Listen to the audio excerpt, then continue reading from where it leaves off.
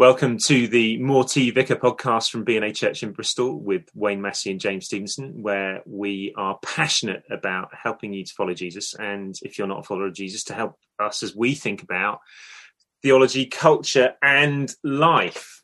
Today we are recording on the 23rd of December. This is going to go out on the 31st of December, at which point Wayne and I will most likely still be in our pyjamas from the previous night, smoking cigars if we were cigar smokers. I don't think we're not cigar smokers, are we? No. I was once taken fly fishing. I was taught to fly fish in a stocked lake, so that it would be easy for me. And I watched the person else fly fish, pulling loads of fish. But they promised me that I could have a cigar after I actually fly force a fish. I don't know if that's the technical term. And eventually I did, and I did have, So I've had the odd cigar. So it's New Year's Eve for you. It's not New Year's Eve for us as we record this, but we're thinking about what it's like to be at the end of a year like 2020 and listening to the world as it packs down this year and prepares for the next one. So Wayne, put yourself on the 31st of December alongside those listening. How are you engaging with what everyone else is saying about what's happened in 2020? So I was thinking about this. I was thinking that for some people, 2020 will have been a truly awful year. People will have lost loved ones. People will have lost jobs. But actually, the danger is that for a lot of us, it'll have just been a hard year, and that we'll convince ourselves that it's been a truly awful year. And actually, I'm sat here. I know I'm going to pretend it's the 31st, but I'm sat here thinking about the height of summer and the patch of grass that was worn down between where I kicked the ball and where the goal was for all of the first lockdown, where James and I my James, played football, or Takeout Tuesday, which we did during lockdown, where we would all, as a household, go, where are we going for takeout this Tuesday, as a way of keeping the local kind of takeout places going. Or all of our summer plans were completely kiboshed. But actually, in that first kind of, the easing in August, where you could go and see people, we had 2 long weekends, socially distanced, but with 2 sets of people I don't think we'd have spent that much, we wouldn't have seen in the same way, which were wonderful. And so actually, there's a sense that as this year comes to an end, but actually a really good thing to do for the vast majority of us for whom the year has just been hard is to stop and take stock of all the things we've got to be thankful for. I don't know if that was what I was supposed to say. No, that's good. So, but then when we think about the fact that other people have suffered and we have perhaps suffered more than usual, as well as being thankful, how do we deal with that suffering? This comes back to this, and I know that's where I was supposed to go the last time, sorry, but I was just thinking out loud when I was thinking about actually the bits of 2020 that have been good. This is where your understanding of the world and how your place in the world comes about or is, will set you off. So the world that we live in is a world in which I am the centre of the world, and my happiness and my joy and my fulfilment, and my, you see it at the end of Strictly. Just believe in yourself and you can be whatever you want to be, as the celebrity who's won, who may never have danced before but happens to be utterly brilliantly musical and have rhythm, has managed to do very well, whereas the celebrity who's never danced before, who's like me and has no rhythm, voted out in week 2. We can't all believe in ourselves and become but that's what we tell ourselves, and we live in it. And so if you live in a world, which the Western world is, which is focused on self, and on who you choose to be. So outside the Amnesty bookshop is a big sign at the moment that says, I am who I say I am. So I was thinking about walking into the Amnesty bookshop and say, I am the owner of Amnesty International, and I declare that I can take any book I want from free from this shop. And they're like, don't be stupid, Wayne. No, well, the sign outside says, I am who I say I am. Yeah. But that's the world we live in.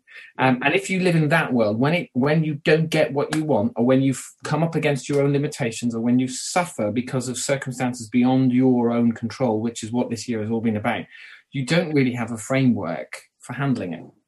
Whereas if you have a Christian worldview, which is actually the world, as Paul says in Romans 8, creation itself is groaning. If you understand the world as finite and fallen and broken and awaiting its Saviour's return and its final redemption, and that suffering is part of that, you have a different way of seeing things.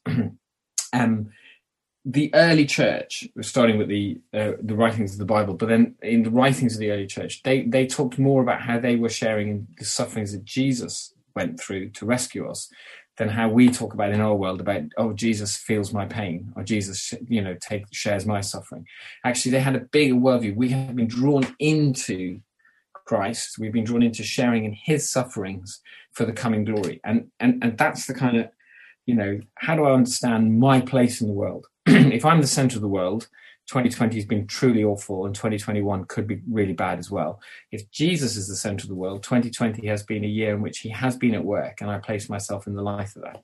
I don't know if I made any sense then. No, that's great. So I think if you're listening to this and you're looking back on 2020 alongside everyone else looking back on 2020, you can listen to what Wayne's just said and what other people have said and written, and you can construct in your own thinking a different narrative to the public narrative about what 2020 has been like.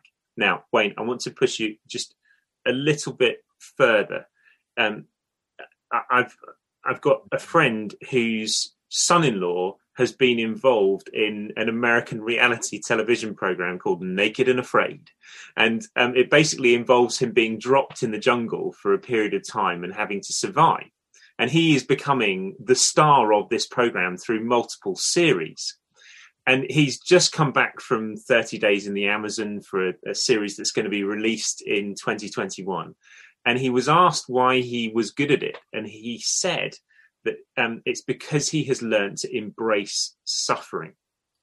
Now, it strikes me that there are different ways in which we can embrace suffering. We can either embrace it because we know it's happening and we've got to do it, and therefore we train ourselves for it, or we can embrace it because we know that God is good and we know that he will help us through it. As a Christian, how can I tell which of those two approaches I'm adopting in my daily life? When he's paused, that's the bit where I now answer that question. I think Romans 8 is the key. If I can live my daily life without prayer and without calling down the Spirit of God to enable me to get through, or to do more than get through, but to thrive in it, well, then I'm doing the former. I'm doing it because I've basically got my head down and I'm getting through it. So if your life can be lived pretty much the same, a friend of yours and mine, James, talks about some Christians are like functional atheists. We believe, but actually in terms of our functionality, we're atheists. If I can live my life, if I can get my head down, I can get through the tough stuff in my life, I can get through the hard days at work, I can get through the sufferings, just one foot at a time. And actually prayer is something I kind of, I didn't pray today, or, it's not that I don't love Jesus, but well, then I think I'm doing the former. If I am going, I need you, God, and I long for you, God, and I am experiencing you, however that works for you, well, then I'm probably doing the latter. And that's how Paul, interestingly enough, he talks about how we've been free from the law. So in Romans, then in 8, he talks about life through the Spirit, which I will be like, isn't it amazing? Boom, boom, life through the Spirit. And then from there, he takes the life through the Spirit straight into, if we're children, we're heirs and co-heirs with Christ. And then what does it mean to be a co-heir of Christ? We share in his sufferings that we may also share in his glory. So actually embracing the life of the Spirit is to embrace a life that steps into the sufferings of Christ, to share the glory of Christ. And then it's from that Paul goes into present suffering and future glory.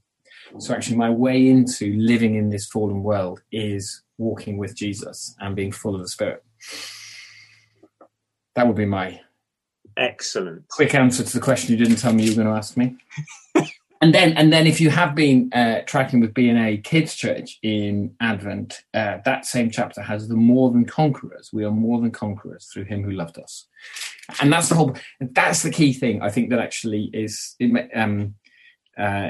it's like a light bulb moment when you get this in the Christian faith, is that we often think that God will give us enough of him to get us through something while we wait for eternity. Whereas actually what the Bible says is he will give us more than enough of him for everybody else around us, for us to thrive through something.